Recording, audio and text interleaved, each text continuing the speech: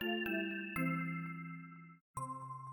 today's podcast, we're going to review 2 articles that talk about facts. Yes, and they are particularly relevant during the holiday season. Yes. Because what happens during the holidays? We see family. We see family and friends, we get together for dinners, and we argue, and we have talks.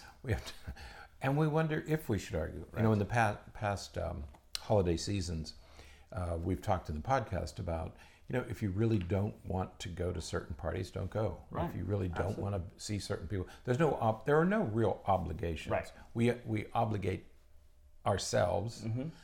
Self-imposed obligations. They're self-imposed. Nobody. I mean, if somebody doesn't really want to come to my house, don't come. I'm not going to be offended. Right. If you really don't want to be there, please, you know. I'm not going to make it. It's okay. I'm not going to make it to your house. Right. You're not going to come this year? No. Sorry. Wow. Well, that's what I mean. Now, and so we talk about when you are together and you do get together, perhaps it's best not to argue. You know, we always hear, don't argue about politics and religion. Right. So that's sort of what this article is about. Well, it begins with an article that was written in a publication called The Nation. The article was by Ellie Mystal. I think it's Mystal, Mystal. And the title of the article is, "This Thanksgiving, It's Time to Take on Your Conservative Relatives." Now, obviously, there's a little bias here. Yes. Okay.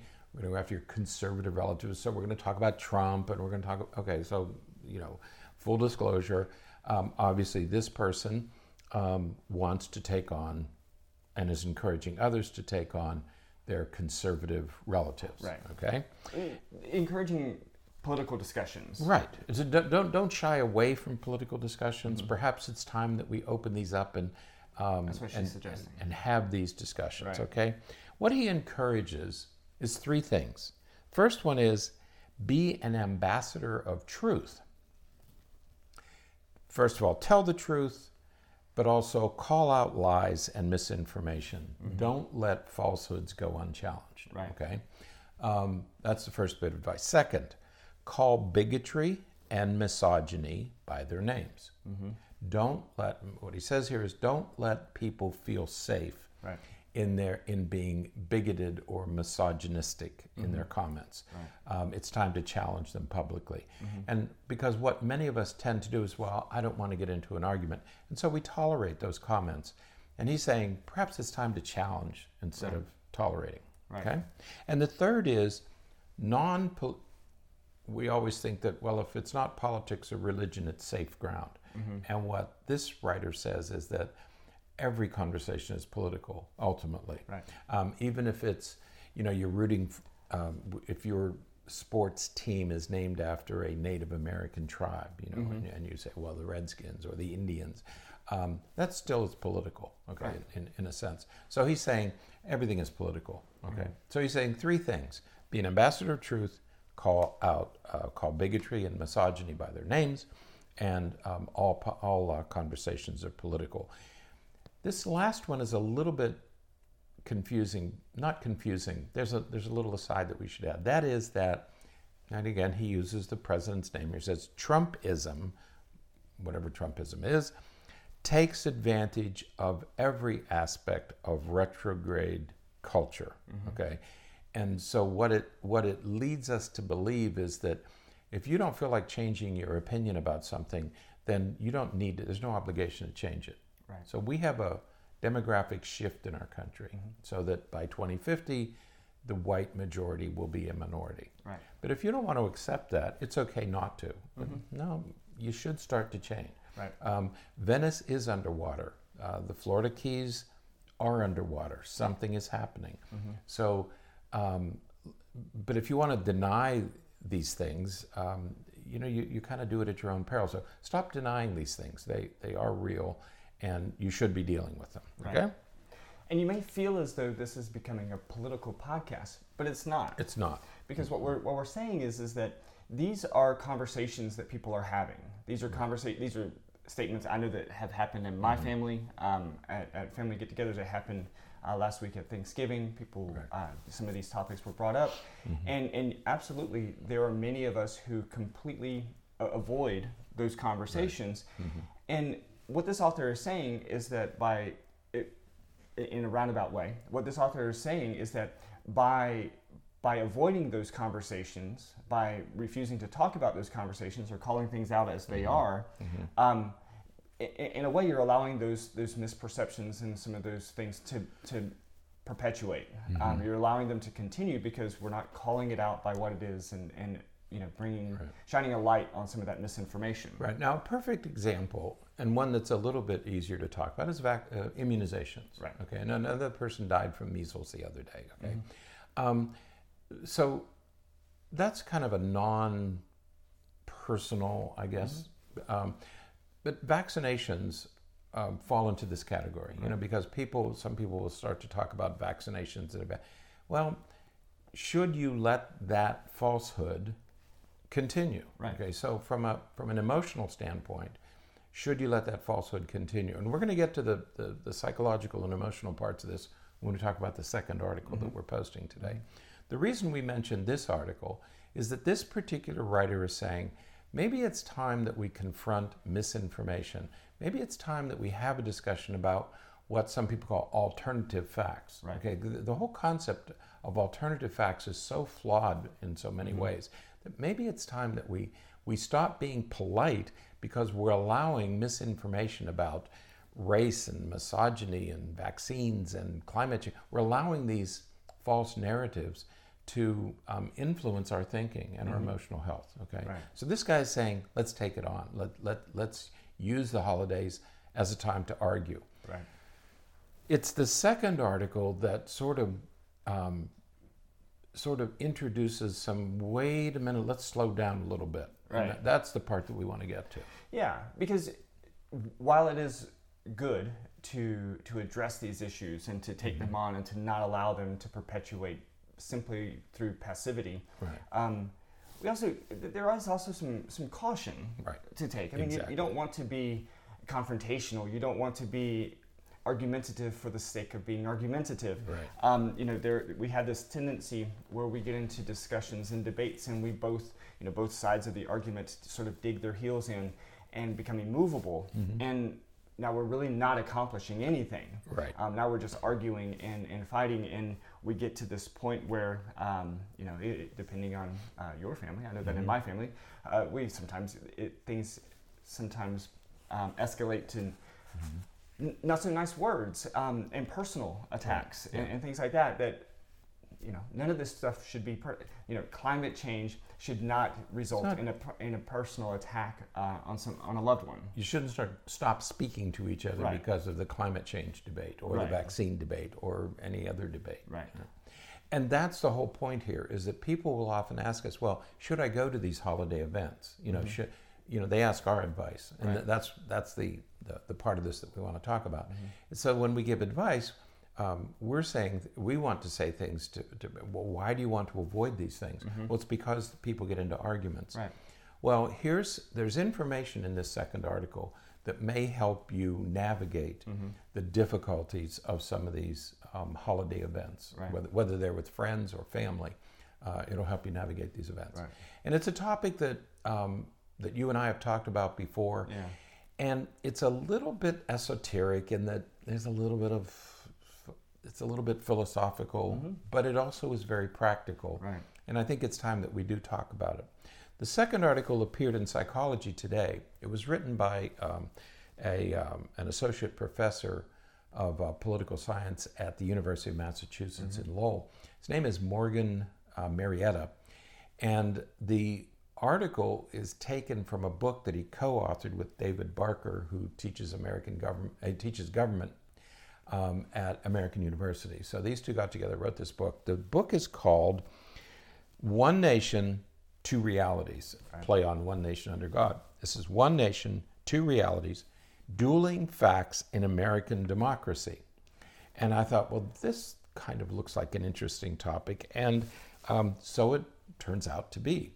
Now, what they mention in this article is one of the things that the first author talks about is when you talk about being an ambassador for truth, if you're having a disagreement about some issue, Right. Somebody will say, well, let's Google it. Okay, and let's look up the facts. Okay? Right. And so there's two things. The main thing here is facts. Okay, what are the facts that we're going to be looking up? He says, pull out your phone and Google it. What this does is it introduces the possibility of something called hubris. Hubris is spelled Hubris. Hubris is unwarranted certainty, okay? And it's not grounded in available evidence. So there's two things here. Unwarranted certainty, and that means that it's not grounded in available evidence. And I like this idea of available evidence. Right. Okay, that's the kind of thing that we want to talk about, right? Right, because think of the word fact. Right, There aren't a lot of absolute facts. Think about what he just said. Right. There aren't a lot of alternative facts are facts. Facts, there aren't a lot of them. Right. There are opinions, there's evidence. Evidence. To some extent. But when it comes to a fact, there's very few. Because a fact means that it's always the case. It's absolute. Right. It's certain. And there's relatively few certainties. One of the first things you learn in pursuing a doctorate, or you should learn in pursuing a doctoral degree, right, is that there aren't many facts. People talk about, well, the fact is, or, well, it's fact that, or, well, it's certainly true that. There are very, very, very few things that you can say that about. Even the moon landing, people say, well, that really didn't happen. Is it a fact or not? There's very, very little that you can say is a fact. Right. Okay? And the idea that we can distinguish between what is true and what is false, that it's easy to do that, is deeply incorrect. Right. Okay? It is very, and I'm going to repeat that, it's very difficult. It's deeply incorrect to think that you can easily differentiate what is true from what is false, or what is accurate or inaccurate, or what is fact, what is not fact. It's not that easy to do. Right. Okay? For many topics, the distinction, the evidence that we use is blurry. Right. And he uses the word blurry. It's not clear. Right. The evidence is not clear, and it's not clear cut. Right. Okay? So you can sit and argue a point endlessly, but you're still going to end up in the same place. Is there's going to be some uncertainty. Right. Okay. Now, one of the things we're working towards, of course, with this is the idea that while there are no absolute facts, right, there is a preponderance of evidence. Now, we do a lot of work in forensics, and that is a legal statement. That is something that we hear in court a lot. Based upon a preponderance of evidence, this is the decision that the court is going to make, or this is the thing that we're going to do. That's really, I had never thought of it before. Thank you. That's really important. That's what we hear. What is the preponderance of evidence? Right. That's how we make legal decisions. Right. That's how we make most decisions. Absolutely. What is the preponderance of evidence? Right. What do most of us, what evidence do we have? Right. What evidence exists? And is there a preponderance, and is it reliable? Right. Is it reliable evidence? Absolutely. Yeah, quality. Right. So there may be 1,000 studies that say, quality studies that say immunizations do not cause autism. Right. You will find a couple of dozen maybe articles that say there may be a relationship. Right. That's right. The preponderance of evidence is that there's not a relationship. Right. Will you find some evidence, some research or researchers that may say that there is? Absolutely. Absolutely. Because we can never know for absolute certainty. If you watch Ancient Aliens, Right. Have you ever watched Ancient Aliens? I have. And you see these people, many with doctoral degrees, they are convinced that Earth, they may be right. Right. But the preponderance, one of those shows was about mermaids, sea people who evolved and came out of the sea. Okay, I don't think so. Right. But the preponderance of evidence suggests otherwise. Right. And yet there are articles and books and people who truly believe that at least part of our species evolved from the sea, from mermaids. Right. Okay. I don't know, but the preponderance of evidence suggests otherwise. Mm-hmm. Okay. Yeah. So we go by the preponderance. Right. And that is the best that we can do. Now, that doesn't mean that you won't encounter someone who says, yeah, I know that all those people say that, but based upon my experience and what I've read, this is what I think. And this is a challenge in sort of restricting our exposure to information. So when we, when we only watch one 24-hour news channel, Right. we get one bit of information, one perspective of information, Right. and that limits, and we begin to have this perspective that that's all of the information that's out there. Right. Instead of going and Googling or whatever and looking for additional information and expanding what we know about something, we keep it really restricted and focused on one particular perspective. Mm-hmm. And while, it's to use just an unhelpful statement, it's a free country. You can do that if you want to. Right. But it doesn't mean that you have the facts. It Right. doesn't mean that you have accurate information. Right. And we're not saying that a preponderance of evidence produces facts. Right. Okay. They're two different things. Right. Okay. Facts are facts, Right. and there are very, very, very, very few. Most people we don't think about this most during those days, but in the universe, there's far more space than there is matter. Right. Okay. Even in most of the universe is made up of empty space. Right. Okay. We tend to think of the matter, it's stuff we can see and taste and smell, but in fact, most of what's around us is empty space. Right. Okay. That's the fact. But Right. everyday life, it looks like matter. There's more matter than space. So facts are very few, and when people start saying, well, the fact is, become suspicious immediately because there aren't many.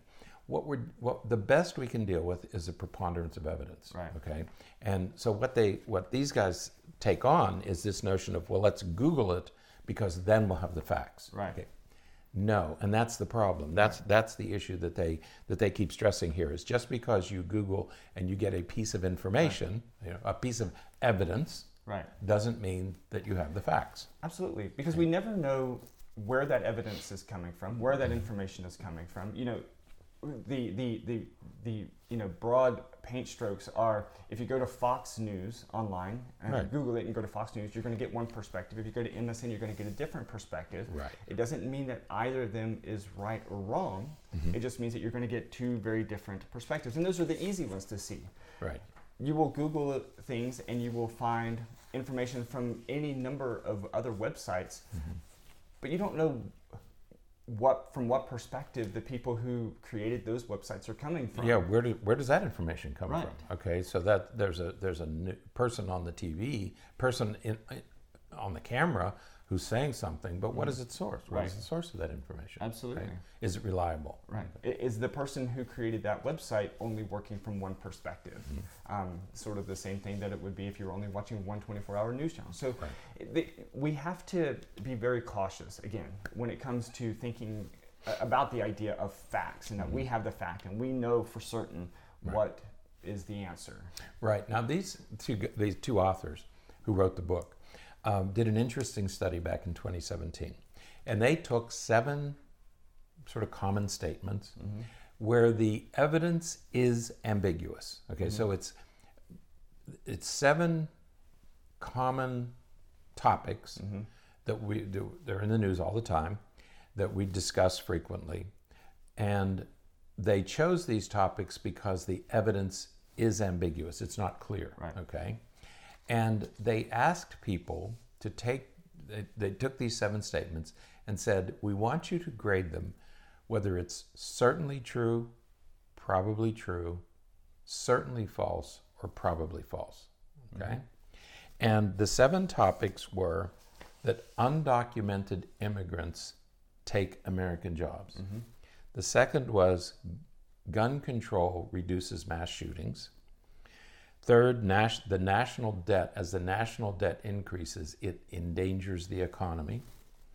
The fourth is violent crimes are going up. The fifth is minimum wage. If you raise the minimum wage, you increase unemployment. The last is terrorist threats are increasing. Or the sixth is. And number 7 is that there are very few false convictions in criminal trials, okay? And so the people were asked, of these statements, how certain are you? And for the first one, that immigrants take U.S. jobs, 45% say they are certain of their opinion. Gun control, 43%. The national debt, 40%. Violent crime, 39%. Minimum wage, 35%. Terrorism threat, 30%. And false convictions is 28%. So in other words, somewhere between almost 50% and over 25%, so that's 1 in 4, or every other person, they're certain that these things are true. Right. Okay? Right. And so that the point they're making is that even though they start with ambiguous questions, people are convinced that it's true. And as they point out, and we posted this in the show notes, the evidence is, here's what it says. And these are evidence-based. Right. That there's no indication that the immigrants take jobs from Americans. Okay, there's all the studies that have been done say that isn't true. Okay. Second, there's no indication that the increasing the debt has anything to do, is going to damage the economy. So you remember for years and years and years they said the debt's going up, the debt's going up, the debt's going up, and we're going to have this catastrophe. Well, there's no evidence that increasing the debt causes that to happen. Okay, gun control does not reduce mass shootings. In the countries where gun control, in places where, whether it's states or countries where gun control has been enacted, there's no evidence that mass shootings have gone down. Okay, violent crime is not going up in the United States. Right. It seems like it is because it's on the news, but in fact, the FBI data suggests that no, it's not going up. Right. Increasing the minimum wage does not cause unemployment. Right. Even though most people feel that, well, if we increase the minimum wage, we're going to lose jobs. No, evidence is in states where they have increased the minimum wage, unemployment has not risen. Right. False convictions are not rare. False convictions are common. Right. Okay? And we know that. And terrorist attacks do not pose a threat to national security. There's no more threat now than there was a decade or so ago. So even these statements, which most people would argue are very, very true, the evidence suggests that no, it's not. So 50%, almost 50% are certain, and yet it's not true at all. Right. It should be positively false. Right. Okay. Yeah. But that's again because we kind of get hooked into 24 hours news channels, and we get hooked into this flooding of information, and we see flooding of information as evidence. When really when you watch or look at you look at some of the information that's out there and some of the information that we're being presented, it's really just the same thing over and over and over again. That's right. It's not 50 different pieces of evidence. It's one piece of evidence repeated 50 times. Right. Which makes a big difference when it comes to looking at the preponderance of evidence for making a decision or the way we think about things. Okay. So we want to make 2 points here. First one is about facts. Right. Okay. And we want to keep hammering away at this. Facts are nothing more. They're descriptions of reality. Okay. Right. It's a reflecting the best available objective evidence endorsed by prevailing authorities. Right. So let's take climate change. There are hundreds of scientists, experts who have spent their lives studying this stuff, who say that climate change is occurring and that we should do something about it. Okay, and as you said earlier about vaccines, you're always going to find some who say no. Okay, yeah. In fact, let's take something even easier: the link between cigarettes and cancer.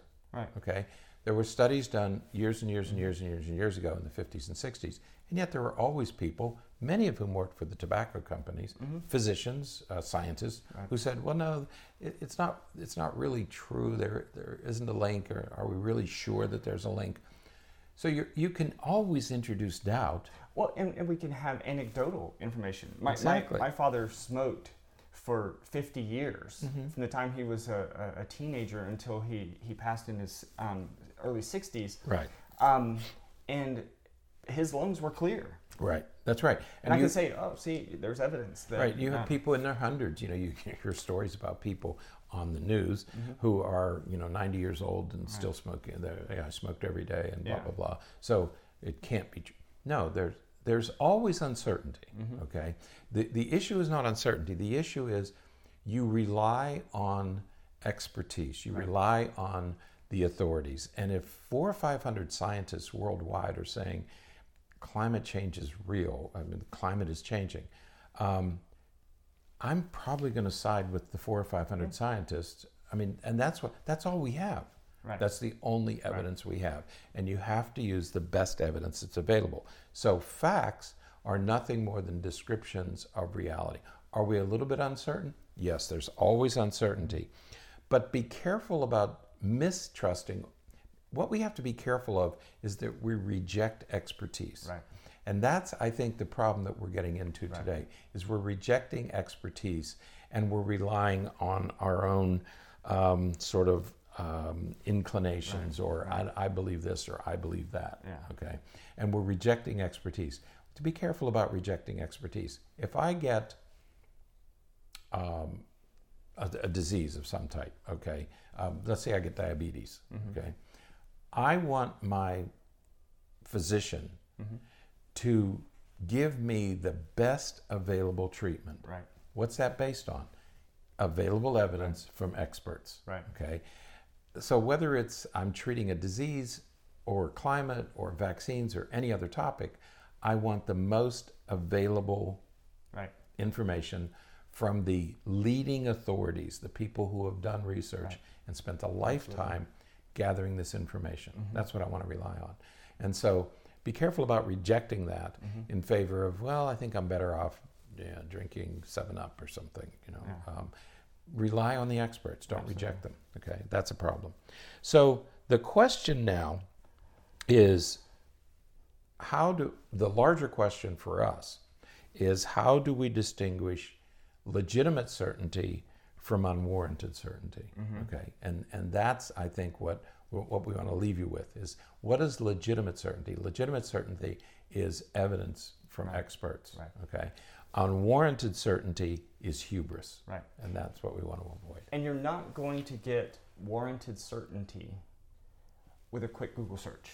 You're going to get warranted certainty through reading and learning and watching and listening and talking and gathering information from a variety of sources to inform your decision. We call that, the fancy thing for that is critical thinking. Right. You take an idea and you gather information that would likely support, but also would likely refute that opinion and that perspective. Right. And you look to see, based upon all of the information that you've gathered, what you really think about this particular thing. Based upon all the information you gather, your opinion may stay the same, or it may change.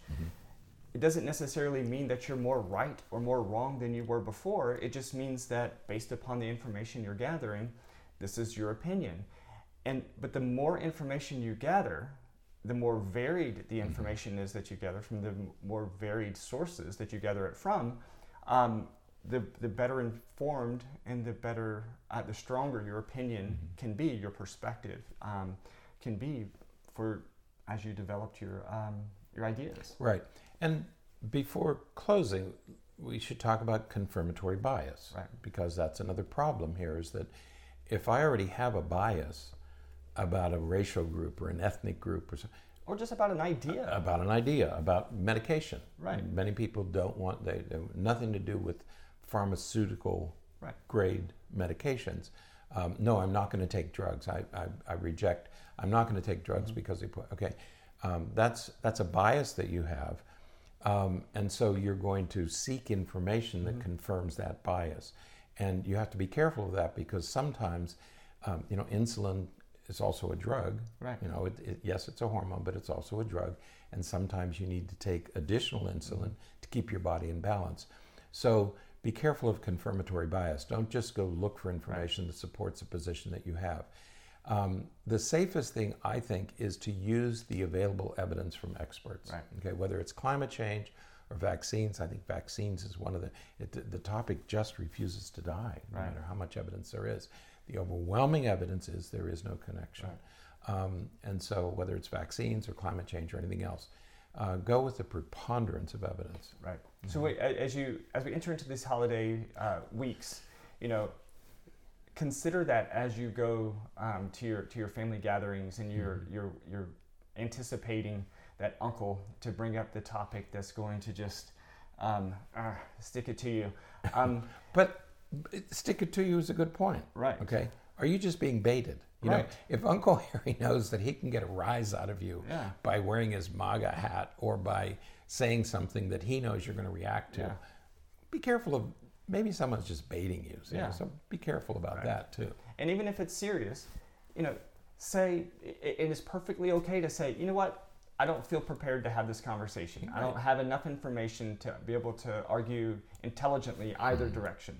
So let's talk about something else. Yeah, don't try to convince people that you're right. Right. Okay? Because in the end, most of us are not experts about too many things. Right. Okay? Absolutely. So enjoy the holidays. The point is, enjoy the holidays. Don't get drawn into these debates because there aren't many facts, and most of us don't know about these topics. Absolutely. So, all right, that is it for today.